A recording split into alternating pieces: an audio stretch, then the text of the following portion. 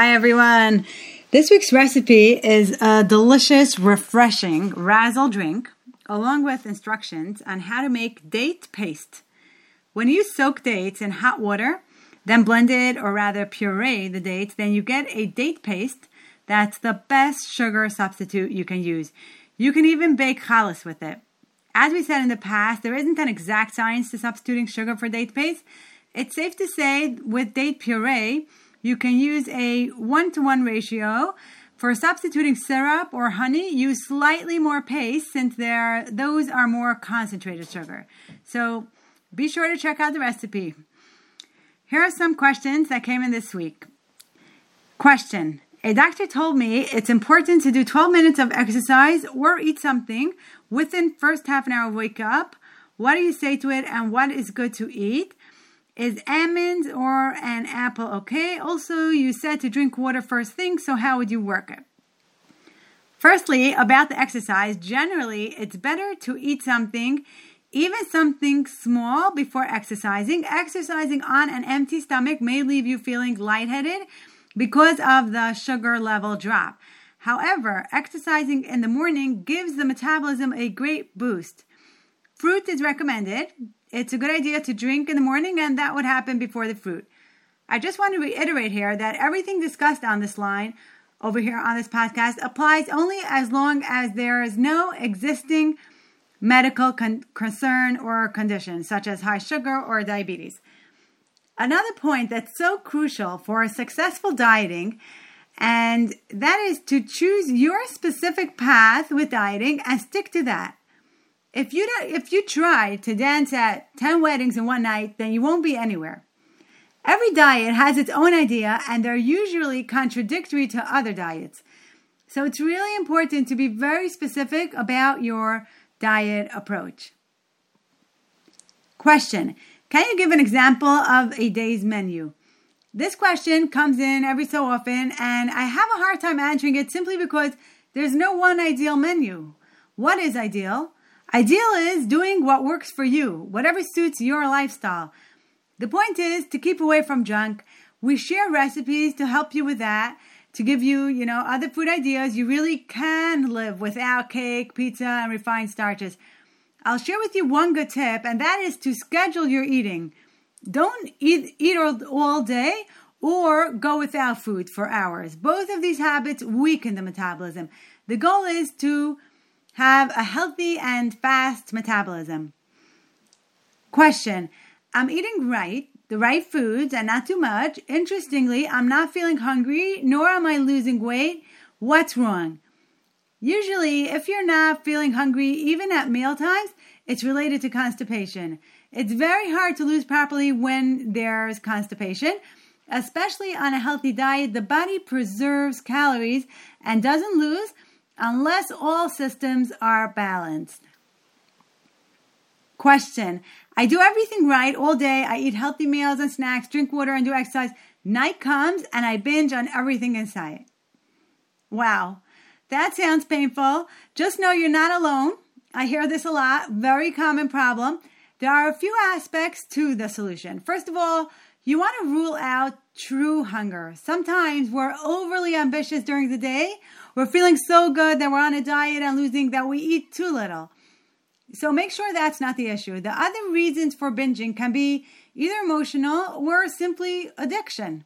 Many of us connect relaxing and resting with food.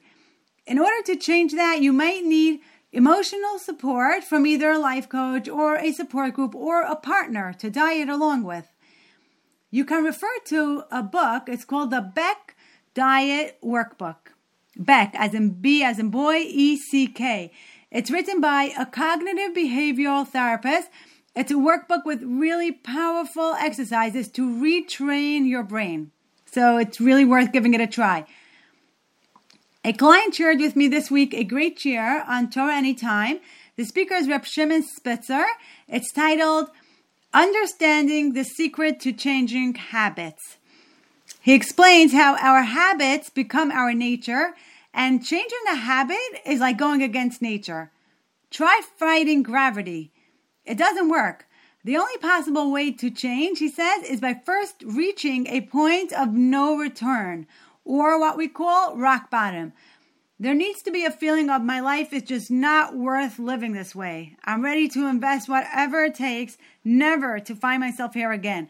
As long as dieting is something I would like to do, it would be really nice to fit into that dress, then there won't be that consistency which is so necessary for success. I'll share the class ID of the share so you can listen to it. It's 155201. I'll post the share on my status. And for those who want to listen by phone, here's Torah Anytime's number. It's 718-298-2077. You need to press 9, then the class ID, 155201, then pound. All right, that's that for the questions. We touched on the topic of gut health in the past. Today, we'll elaborate on that idea. It's actually really fascinating to learn how far-reaching the effect of our gut health is. The term used to refer to the bacteria found in the digestive tract is gut microbiome, or it can be referred to as gut flora. There's growing evidence that the health of our gut bacteria and gut lining affect our mind, mood, and our whole body in all kinds of ways, from minor effects such as energy level or the health of our skin, to more major effects such as chronic inflammation or chas v'shalom disease. Our gut absorbs the nutrients we need for proper functioning. In fact, about 70% of our immune system is housed in the gut. The good news is that our gut is constantly communicating with us, so we can know what's going on inside. That is, if we pay attention to its messages. Processed food, such as corn syrup, for example, is not recognized as digestible, but rather as an attacker. The symptoms are subtle at the beginning, and as time goes on, they become more severe until we can't ignore it anymore. The goal is to be smart and pay attention to our gut health before it's too late and the damage is already done. The symptoms of poor gut health can range from unhealthy looking skin to getting colds and streps often to constipation or cramps, etc. A popular way to control gut health is with prebiotics and probiotics. These are two different products with different functions. What are prebiotics? These are dietary fibers that feed good bacteria in the gut. Foods that are prebiotics are onion, garlic, and legumes. Probiotics, on the other hand, are live cultures that aid in digestion and boost immunity. Probiotics is found in sauerkraut and in yogurt.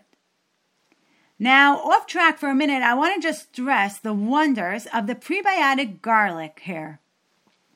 Garlic is amazing because it's a natural prebiotic as well as an antibiotic. So when there's an infection, which is many times caused by poor gut health, our best defense in many cases is to simply eat garlic.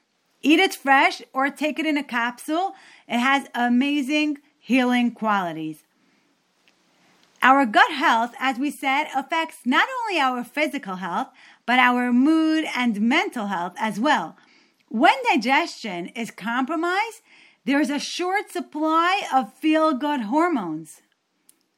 Cleaning up our diet can relieve brain fog, low mood, and low energy. And of course, our focus here, it relieves obesity.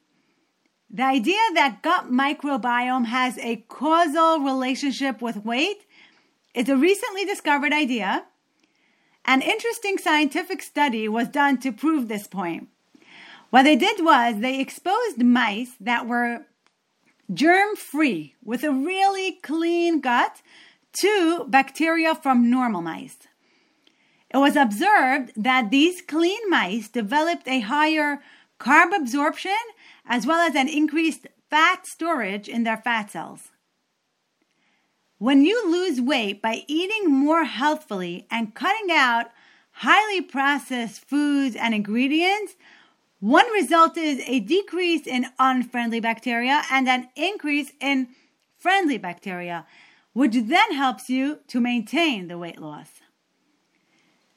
Some people call me to sign up and they wonder how my diet will help them since they eat mostly healthy. There's a very big difference between eating mostly healthy and eating strictly healthy. I don't mean having a treat not more than once a month. That you can handle. I'm talking about really being conscious on a daily basis about your snacks, when it is, and what it is. And again, not in an extreme way. We stay very practical. We make the diet doable.